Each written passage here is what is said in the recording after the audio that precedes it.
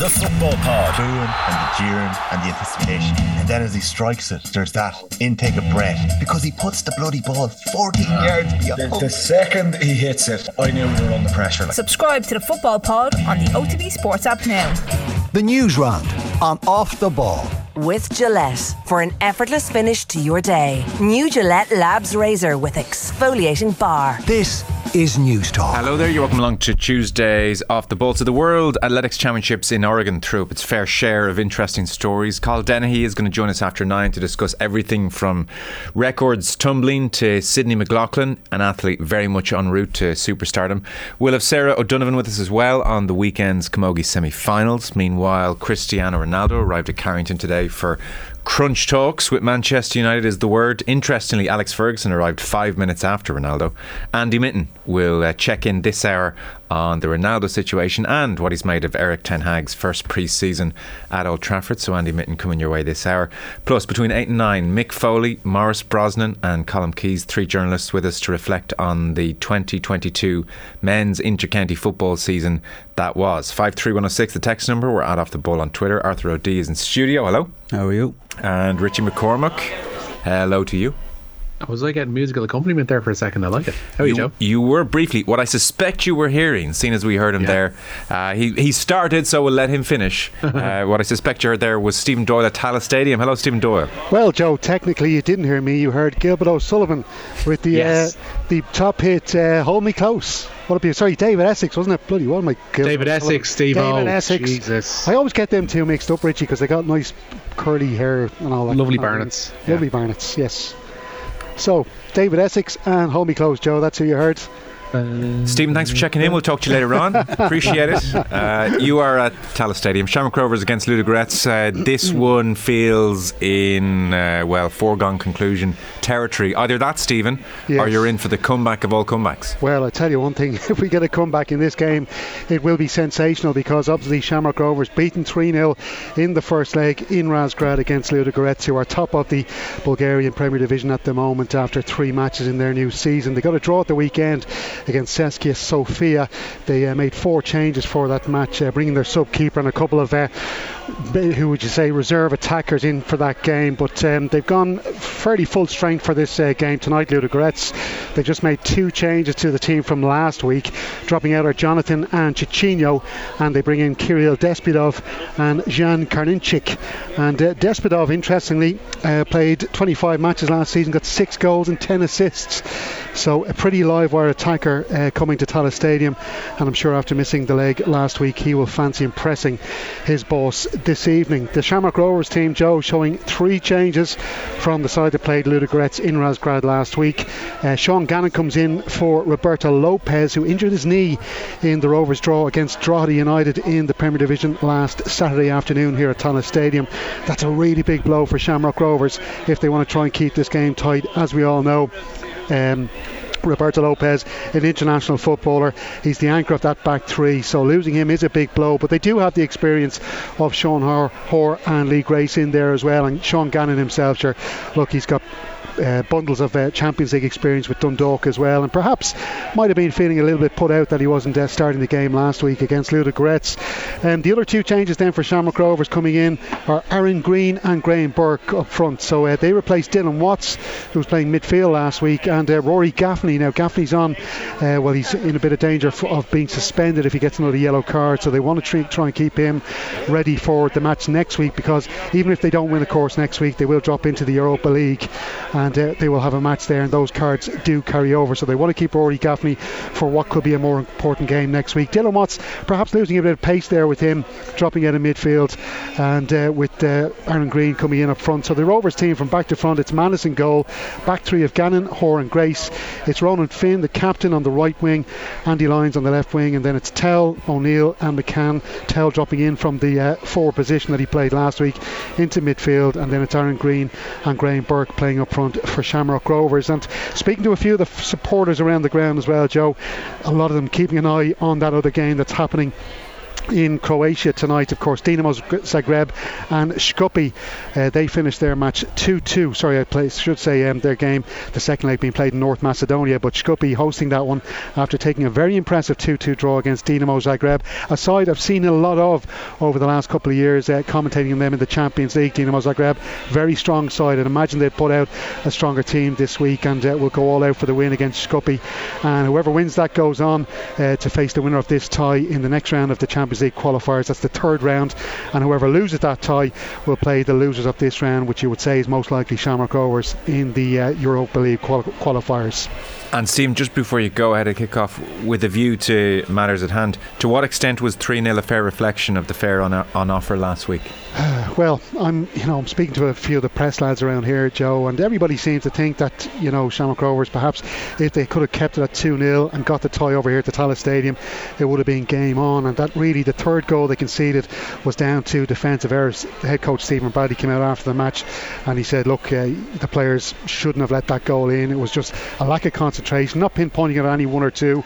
It was really a systems failure, thanks to a few different players just losing their focus in the closing minutes of the game. But you'd have to say Shamrock Rovers didn't play to their strengths, you would say, in the first half of that match, Joe. They weren't as good as they could have been, and they really lost that game in the first half. And the pace up front was what killed them, I think, with all the Ludogorets attack. They got a lot of pace up there, a couple of Brazilian players who really did make it hard for them. So I would have to say that I think on the balance of play, I thought 3-0 really was a fair result, but it does put the tie really out of reach for Shamrock Rovers. But that said, Joe, look, they're playing at Tallaght Stadium here. They've shown against big sides before they can compete, the likes of AC Milan last year and Slovan Bratislava. If they get an early goal here, they could have Ludogorets feeling a little bit shaky, and then who knows after that. Okay, very good, Stephen Doyle, for the time being. Thank you. At Tallaght Stadium, regular updates with Stephen across the evening. Arthur O'D here in studio, Richie McCormack with us for the Newsround as well. I mentioned Carl Dennehy will be on after 9 o'clock to talk about the World Championships. So Sydney McLaughlin is already a superstar, but soon to become a household name superstar. She's 22 years of age. She's just one of the stories we'll be talking about, just to whet the appetite. But she destroyed the 400 metre hurdles record, her own record, we should say, at 22 years of age. She has lowered the record 4 times in just over a year. It's getting boring for her breaking her own record at this stage, but seems to be a very three-dimensional personality. Jonathan Lew had a great piece about her in The Guardian. So, she is born to parents who were star athletes. Her brother and sister, growing up star athletes, went to Union Catholic, where the school fees are $20,000 and the expectations were stratospheric, and she broke all the school records, state records, and her career has progressed seemingly. And for instance, just last year she was 21 years of age, and 3 days after she broke the world record at the Olympic trial, she was in her car and talking to her phone camera to the world, saying, I don't know what's happening, I achieved one of my life's dreams, and the people who I thought would be most excited don't even care. And she was crying and tears rolling down her face. You can do everything right, it'll never be enough, there's always a problem with you. It's a sick world. And so there's more going on than meets the eye with Sydney McLaughlin. That's just one of the stories. Do we know who that was about? World Champions. I don't know. I guess she's for, talking about people close to her. I don't know. Good grief. So just one of the questions for Carl Dennehy after 9 o'clock, as well as records tumbling in most, if not all, the divisions. Like certainly the men's sprint division, because of Usain Bolt, they're not tumbling exactly, but they are in different categories. So and we'll check in on how the Irish went as well at the World Championships in Oregon. I think it passed people by a touch here, didn't it? The time difference was a bit of a nightmare. Like it's really kind of, it would really have to be almost your, I suppose for most of us, what would be the World Cup in football, say the biggest kind of global event like that, to be sure you're getting up at whatever time to watch it. It did definitely pass me by now, to be honest. Yeah. So Carl Denny is with us after 9. Sarah Dunham as well. She'll be talking about the Camogie All-Ireland final, which is very much on the horizon now. Between 8 and 9 we have Maurice Brosnan of the 42, Mick Foley of the Sunday Times, Colm Keys of the Irish Independent. They will run the rule on the 2022 inter-county men's football season so that is all on the way. Richie, we should get into the news round. As ever, it is with thanks to Gillette for an effortless finish to your day, Gillette Labs. And you were starting with mention presumably of that game in Tallaght this evening. Yeah, Shamrock Rovers 3-0 down from the first leg. They're taking on Ludogorets, as Steve-O mentioned, there tonight at Tallaght Stadium. 3 changes for Rovers, as Steve-O mentioned. Into the attack come Aaron Green and Graham Burke. Rory Gaffney and Dylan Watts dropped to the bench, and Sean Gannon replacing the injured Roberto Lopez on the right hand side of a 3-man defence. And as a measure of the task that Rovers are facing tonight, Ludogorets able to refresh their attack with the addition of Kirill Despotov, a man with over 30 Bulgaria caps to his name. And Rovers, should they drop into the Europa League, will play either Dinamo Zagreb or North Macedonian champion Skopje in the Europa League qualifiers. They will resume their tie level at 2-2. That game also underway at 8. Meanwhile, England are unchanged for tonight's semi-final with Sweden at Women's Euro 2022. The Swedes made 2 changes, with Hannah Glass and Sofia Jakobsen coming into their side. Kick-off at Bramall Lane is at 8. Bramall Lane, an odd choice for that game, Rich. I saw lots of journalists complaining that it's just far too small to host it, both in terms of the desired attendance. They could have sold this out 3 times over, and it's not big enough to fit all the media. Yeah, Bramall Lane is one of the older school grounds, I think, in circulation for the Euros, and at the same time, they didn't want to overshoot themselves. I think the worst thing that could happen in any tournament is overselling your final venue. I think we saw it to a degree in the Euros last year. Wembley being used for this would probably, I think, it would take away from the specialness of the final. I think the place will be rocking tonight. Like, it'll be absolutely insane in there. The people who managed to get the 30,000 tickets inside Bramall Lane, it'll be a fantastic atmosphere, and that's what you want for a women's semi-final in the Euros. I don't think many people will be crying about media facilities regardless of the result tonight, to be fair. Take it out of Croker, says Richie. 100% take it out of Croker. Take everything out of Wembley bar the cup final. Now, Arthur, we had Michael Fennelly on last night with Eddie Brennan talking about Brian Cody. Both brilliant, by the way. I thought outstanding. Outstanding. I thought to myself, I'd be interested to see if it gets many downloads or views on YouTube, and it's done very well. So it's a good. Not content. that you care about that. No, listen. Look, I'm not saying I define my happiness by that. No, of course. But let's just say I woke up in a better mood this morning. No, but they were both sensationally good. I mean, we were joking at the end. I was, Michael, what's your story? He said, look, we're on the cusp of sorting things out with Offaly. We'll know sooner rather than later. And lo and behold, it does seem, Richie, now Michael Fennelly won't be staying on with Offaly after 3 years. Yeah, he's going to have a lot more time to take calls from you, Joe. To be fair, Offaly are searching for a new senior hurling manager after opting against reappointing Fennelly. The former Kilkenny midfielder had been in charge of the faithful for 3 years, winning the Christie Ring and Division 2 of the league, but they suffered relegation from Division 1 this year, and they failed to reach the Joe McDonagh Cup final. Fennelly had been in talks with the Offaly County Board in recent weeks about extending his tenure, but was informed today that they are seeking a change in management for next year. So, I mean, he'll be in the conversation around the Kilkenny job for sure. Has experience, much like Eddie Brennan. I suspect both of them will be in that conversation. They didn't really know last night how the process works. Yeah. Kilkenny not all that practiced at finding new inter-county manager. No. How would you know? Yeah. How is it you guys do it? I've no idea. It was 1998. They were children when he was appointed, for God's sake. Which was telling enough, and it was interesting. I found last night even. Just thinking back, there were 4 former inter-county managers on last night. Did we? Just by chance, between Liam Hayes, Enna McGinley, Michael Fennelly and Eddie Brennan. Yeah. And it's quite telling. Like, I know we didn't get into talking about this with all of them, but Liam Hayes definitely touched on the time that goes into it. 60 hours a week, you reckon? And I wonder, so if you get a Kilkenny job, that's fine. If it works for you, that's fine. That'll be worth it. You get everything. But Michael Fennelly, it was 3 years in an Offaly. Tough years, 2 of them very tough years, obviously, but God almighty, it must be, dare I say, a little bit of a relief as well to get away. Which makes it all the more insane Cody did 24. Yeah, it's almost like the exception. Just kind of defined, exception's not a big enough word for what it was. But it is a freak. It's a complete misnomer. It's a little bit like Ferguson. I think, I suppose that parallel's always going to be there. Yeah. But I don't know. I don't know how. Boylan, exactly. I imagine you have to construct your whole life around it, essentially. That it just becomes kind of a part of, no more than any job, that just kind of becomes a part of your life, and you build around it, and that's how it works. Yeah. He might have figured things out as well along the way that kind of made it more palatable real life. Or not.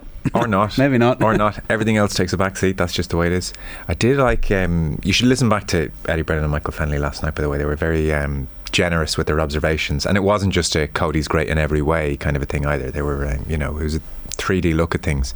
But I thought Eddie's stat when we were going through, Eddie, you played the 8 highest number of times for Cody, and Fennelly had the best winning ratio. His record under Cody was played 70 matches, won 65, drew 5 and lost 5. So basically if Fennelly was in the team, could Kenny seem to win. And Eddie piped up with an amazing stat, which is that the year he won Hurler of the Year, and Michael Fennelly had his injury problems, he only played in 2 training matches all year and won Hurler of the Year, which was outstanding, extraordinary kind of. And it's that kind of thing when you boil it down again, like if you go Kilkenny, and it really brings to mind, especially this last few days when Cody left, how many amazing players have passed through. Yeah. And you boil that down again, like he's just another one of those Ballyhale hurlers.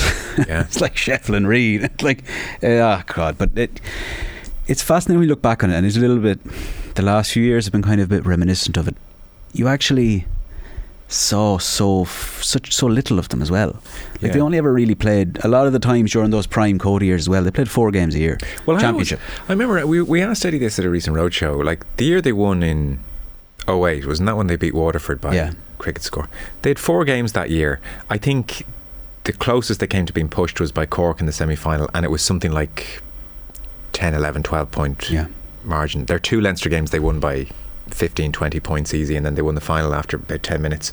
I was saying that must have been a touch anticlimactic, and well, of course Eddie Brennan said no, it's not. It's still wonderful. But the other thing that strikes you is you get to know all that team, and so Tommy Welch here, or you see Jackie Tyrrell on TV, or JJ Delaney on TV, or Eddie Brennan last night, or even Fennelly last night was super impressive. You kind of, all of them to a man, like proper characters. Yeah. Like self-sufficient types. You can see how that dressing room was just full of steel and 100%. Tough to rattle them. You know, they all had a bit. They all seem to have a lot about them, I think. And there was that specific thing when they were talking about, and it is something they've highlighted. Aidan Fogarty on Sunday highlighted it. The man management style, Cody's, and how it, distant, and that's like. And I know it's almost man management now. People are kind of praised for how they cater to each person. I'm sure he did cater it to different people, but there was still well, this is the line that I won't be crossing. And one of the lads, I'm not sure was it Michael already last night, said there was collateral damage as a result. Players did walk away or drifted away because of the man management style. And you did kind of, it was a little bit sink or swim, which I suppose enhances that character building element of it. You're not off with you. Maybe he felt he had the playing pool that he could afford to have that environment, whereas if you didn't have as many options, you'd have to manage differently, I suppose. But hell, 11 All-Irelands in 24 years, 19 finals contested, and all the other numbers, it's just insane. So that's Fennelly and Offaly at an end. There is more managerial merry-go-round stories. Yeah, the managerial churn in Ulster particularly continued last night with James McCartan stepping down as Down senior football manager. He ended his second spell in charge after just 8 months. McCartan is the 4th manager in the province to leave their position following this year's championship. And we're hearing from Liam Cahill now. Yeah, he says that Padraig Maher will be the perfect link between the players and his new Tipperary hurling management. The 3-time All-Ireland winner, who retired on medical advice just earlier this year, will work as a selector in Cahill's incoming team. Declan Laffin and TJ Ryan will be the other selectors, with Mikey Bevins working as a coach under new incoming manager Cahill. You'd wish him well, Padraig Maher. I mean, it was a devastating blow when out of nowhere he was told to retire from not just inter-county but also club hurling with that neck injury, and it was complete shock to him. I don't know, look, Liam Cahill knows what he's doing. That is a tough one to go back in as a player when you're only out of it a year as a selector, I think. I'm not sure as well. What could you possibly, and it's funny, it's something that Morris will talk about in the next hour on the GA, but at a time when everything is so specialised and you kind of really have to, you can't just come in and do it. You do have to almost now train yourself in some way or another. Now maybe he's used his year off as a kind of opportunity to improve and learn more about how you deal with players from this perspective. But it is, I'd be very interested to know what it is he's exactly expected to do when he steps in. Because as you're saying, there'll be people in that, correct me if I'm wrong, but there might be people in that team who are older than him, still, who are coming back from injury, certainly of his age and his era. And then of course you'll have a lot of younger players coming through who'll idolise him, and maybe it's kind of with that in mind. But it is, I don't know, I suppose his circumstances are so strange that he still had plenty of years to offer if all had gone well, and maybe there's some depths there we don't see in terms of just what he can, how he'll think, everything about it. He's not just a guy who retired because his legs weren't out. No, I guess the tricky thing is almost parking the friendships and the relationships, isn't it? Yeah, God, yeah. That's the tricky aspect more than anything. So, interesting times over in Finland, Richie. Certainly are, yeah. Finland have sacked their manager with just over a month to go until their crucial Women's World Cup qualifier with the Republic of Ireland. Anna Signal has paid the price for a disappointing Women's Euros, which saw the Finns lose their 3 group games to Germany, Spain and Denmark, scoring just a single goal in the process. Finland's under-17 manager, Marco Saloranta, will take charge for the September 1st game in Talla and their game at home to Sweden, which comes 5 days later. Yeah, very strange. It's texting, what was Fergie doing at Carrington today? Well, I mean, Manchester United, subsequent to his arrival, 5 minutes after Ronaldo had moved to say that he was there for just a customary chat with the board, which in and of itself is kind of interesting. He's doing that. But you remember when Ole Gunnar Solskjaer was sacked back in October and Ferguson was at Carrington? Yeah. And again, it was noted he was there on that particular day, and the line from Manchester United was, "Oh no, he was here for a suit fitting." Yeah. No, just for a suit fitting. I mean, we couldn't possibly have Alex Ferguson's suit size, on record or anything. Far from it. So it does seem, Richie, as if whatever Ferguson's doing, he seems to pop up at Carrington on interesting days. Well, he's just doing director stuff, Joe. That's what directors do. They turn up and direct, and he's turned up to Carrington and he's directing matters, surely in some way, shape or form. Yeah. Whatever fashion that may take. It just so happens that their most expensive player in terms of wages wants out, and he was the one who probably massaged him into joining in the first place 12 months ago. Yeah. Coincidence, though. Coincidence. Andy Mitten with us this hour, and he'll also give us a sense of Ten Hag and how he's settling in at Old Trafford. The customary Ten Hag's new rules, disciplinarian articles are flying in over the last couple of days. So, for instance, I mean, all of these things are just so cliched, aren't they? Ketchup, yes or no, Joe? Ketchup, yes or no? Yes, no, ketchup. It doesn't feature, it's not the headline, but personal chefs are banned. Ooh. So you can bet your bottom dollar that they all have to eat their 3 meals a day at Carrington. How many were walking around with their own, Anthony Worrell Thompson struggling behind them with their pots and pans? Oh, 100%. Making them their dinner. That'd be the first thing I'd be doing. I think they all were. Absolutely. Live in. It's the first thing you'd not do if you were that rich, get a personal chef. Absolutely. 100. Oh my God. Can you imagine just the convenience of it? Yeah. I'll tell you in an hour when I win the Euro Millions, Joe. Good man. Alcohol is banned during match weeks is one of his other rules. Personal chefs are banned. This is Eric Ten Hag. Latecomers. He's big on punctuality now. Latecomers will be axed, and apparently there was a player on pre-season who was dropped from a game he was due to play in because he was late for a team meeting. Okay. There are weekly BMI checks. I thought BMI had been discounted. Yeah. That's outdated, isn't it? Yeah. He's bringing it back. Like, that's where you have he's old school. Weightlifters with single digit body fat percentage, and they're being told they're obese on a BMI check. So look, apparently Eric Ten Hag BMI checks it is, and you're not allowed. You no moaning to your agent. If you have a problem, you have to come to me. How can you police that? I mean, he's trying to obviously stem Leagueville, which is what Manchester United was last year. Leaks every 2 minutes. So he's trying to say, no more leaks, no more going to your agent, no more going to your friends, come to me if there's a problem. So, I mean, how have we found out these rules? That's a good question. That's a fair question. You'll never believe what Eric said now. Yeah, we'll ask Andy Mitten that. Maybe Ten Hag did some leaking of his own. These always appear when there's new managers. So maybe he's like, look how much of a disciplinarian I am. So was it last season when the United the whole playing staff's list of orders at a meal from starter, main course, dessert? Was it Lee Camp having a great time with all together? He had 2 desserts. Third choice keeper. So it's not that bad. Ronaldo spat out his salad leaves. That was it. Yes, and Ronaldo.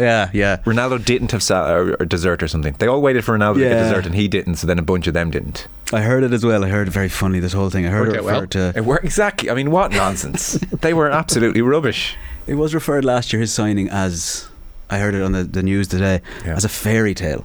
Ronaldo's from what was a fairy tale signing. It's like, this is some rewrite. We don't help ourselves, the media, do we? No. So Dr. Alan Byrne, Richie, Yeah, he stepped down from his role as team doctor with the Republic of Ireland senior men's squad. He first worked with the squad under the management of Brian Kerr. He's been a fixture ever since. He will continue to work with the FAI, though, overseeing the medical needs of all the Irish international teams, but he's put in a hell of an innings with the senior side. Very popular with all the players as well, so incredible contribution. Where are we going next? As you mentioned, Cristiano Ronaldo has been meeting with the new Manchester United manager Erik ten Hag today. The 37-year-old and agent Jorge Mendes in particular are keen on a move away from Old Trafford. However, ten Hag still views Ronaldo as being part of his plans for the new season. I just can't believe that.